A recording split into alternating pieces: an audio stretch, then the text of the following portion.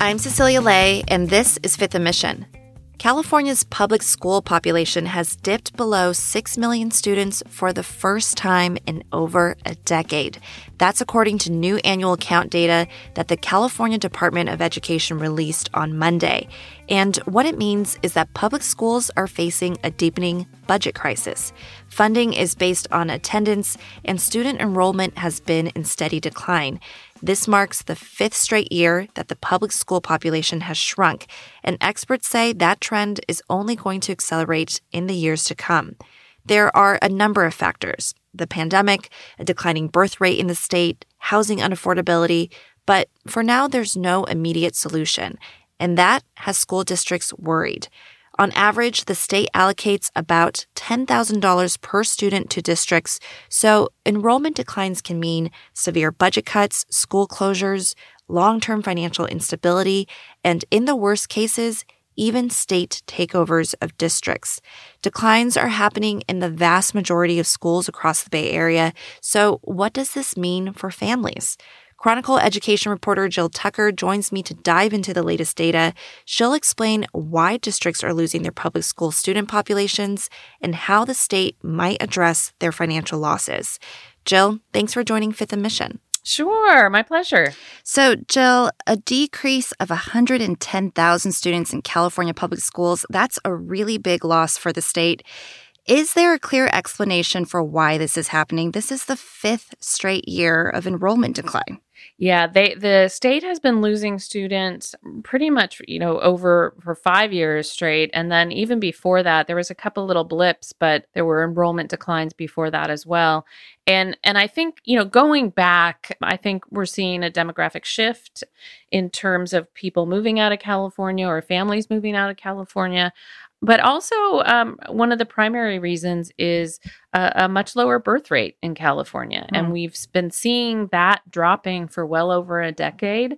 So I think, before the pandemic, that is one of the good explanations for the loss of students, one of them. And then, of course, the pandemic has just accelerated it. And we're seeing that in local districts as well as districts across the state. And is the trend of declining enrollment happening across all grade levels, or are we seeing bigger drops for particular grades? Yeah, so last year the big drops were in kindergarten, and that kind of made sense for the previous year when there was distance learning, that maybe parents weren't going to put their kids in kindergarten, which is not mandatory. Wait for a year and until schools reopened.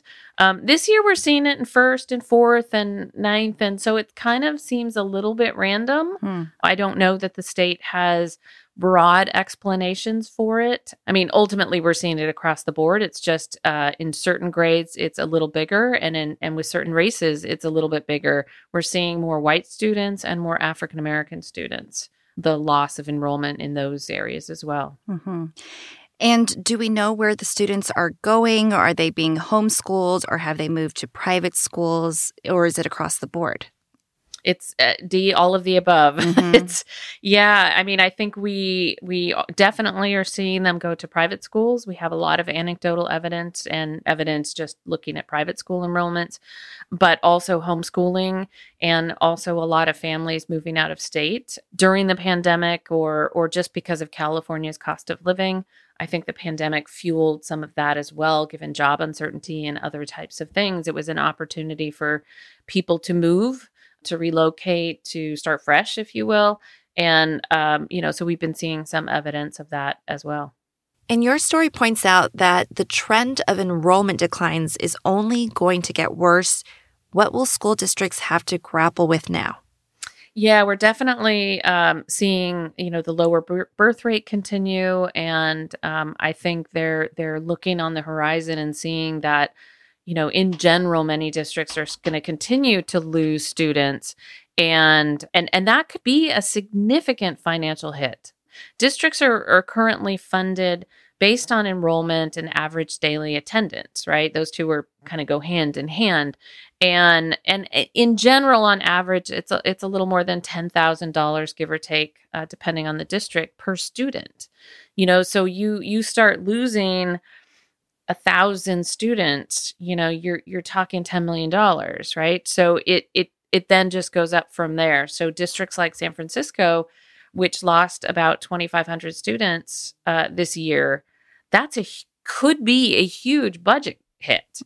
Right now, the state law is kind of keeping the funding level the same because they don't want districts punished financially because of the pandemic. They're trying to keep them whole as they sort of pull out of all the difficulties of distance learning and helping kids recover from that.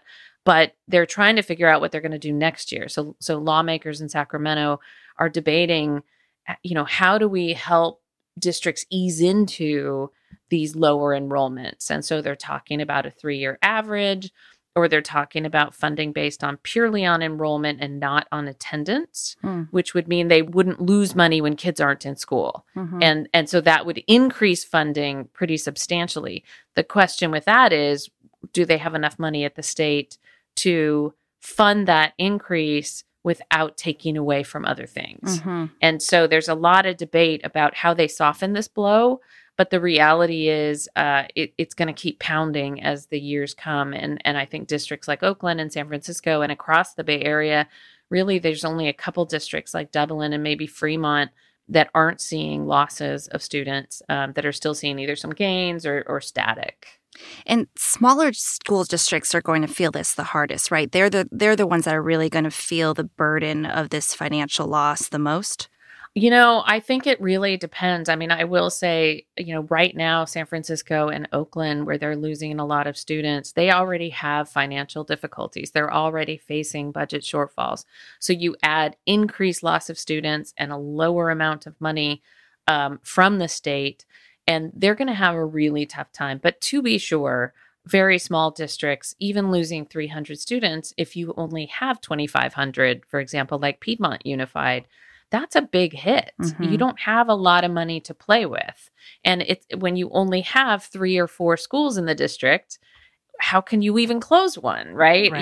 As state officials note, a lot of times it's not like they all leave one school. So you could just say, okay, well, we'll close that school and all the teachers will, no longer work there. It's 10 from this school, 15 from that school. It's very difficult to reduce your budget to align with the number of kids that are leaving. Right. And we've had you on the show in the past to talk about the budget issues that different school districts are facing. And there's obviously big, larger state trends happening, but there's also the issue of district management. And the worst outcome that people have talked about is if a state takes over a district. Are those conversations becoming more serious now? Yes, in some districts, they definitely are. So West Contra Costa, for example, just got designated as having a lack of going concern, which is a really wonky accounting term. That means, it's pretty scary and we think you might not be able to pay your bills. So the county is basically putting this designation on them that triggers a bunch of different types of oversights and actions that have to be taken to make sure that the district and the school board are under pressure to address those shortfalls.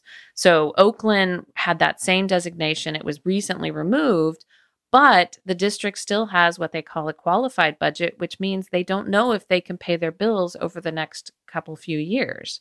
So really, when you're looking at declining enrollment piling on top of that.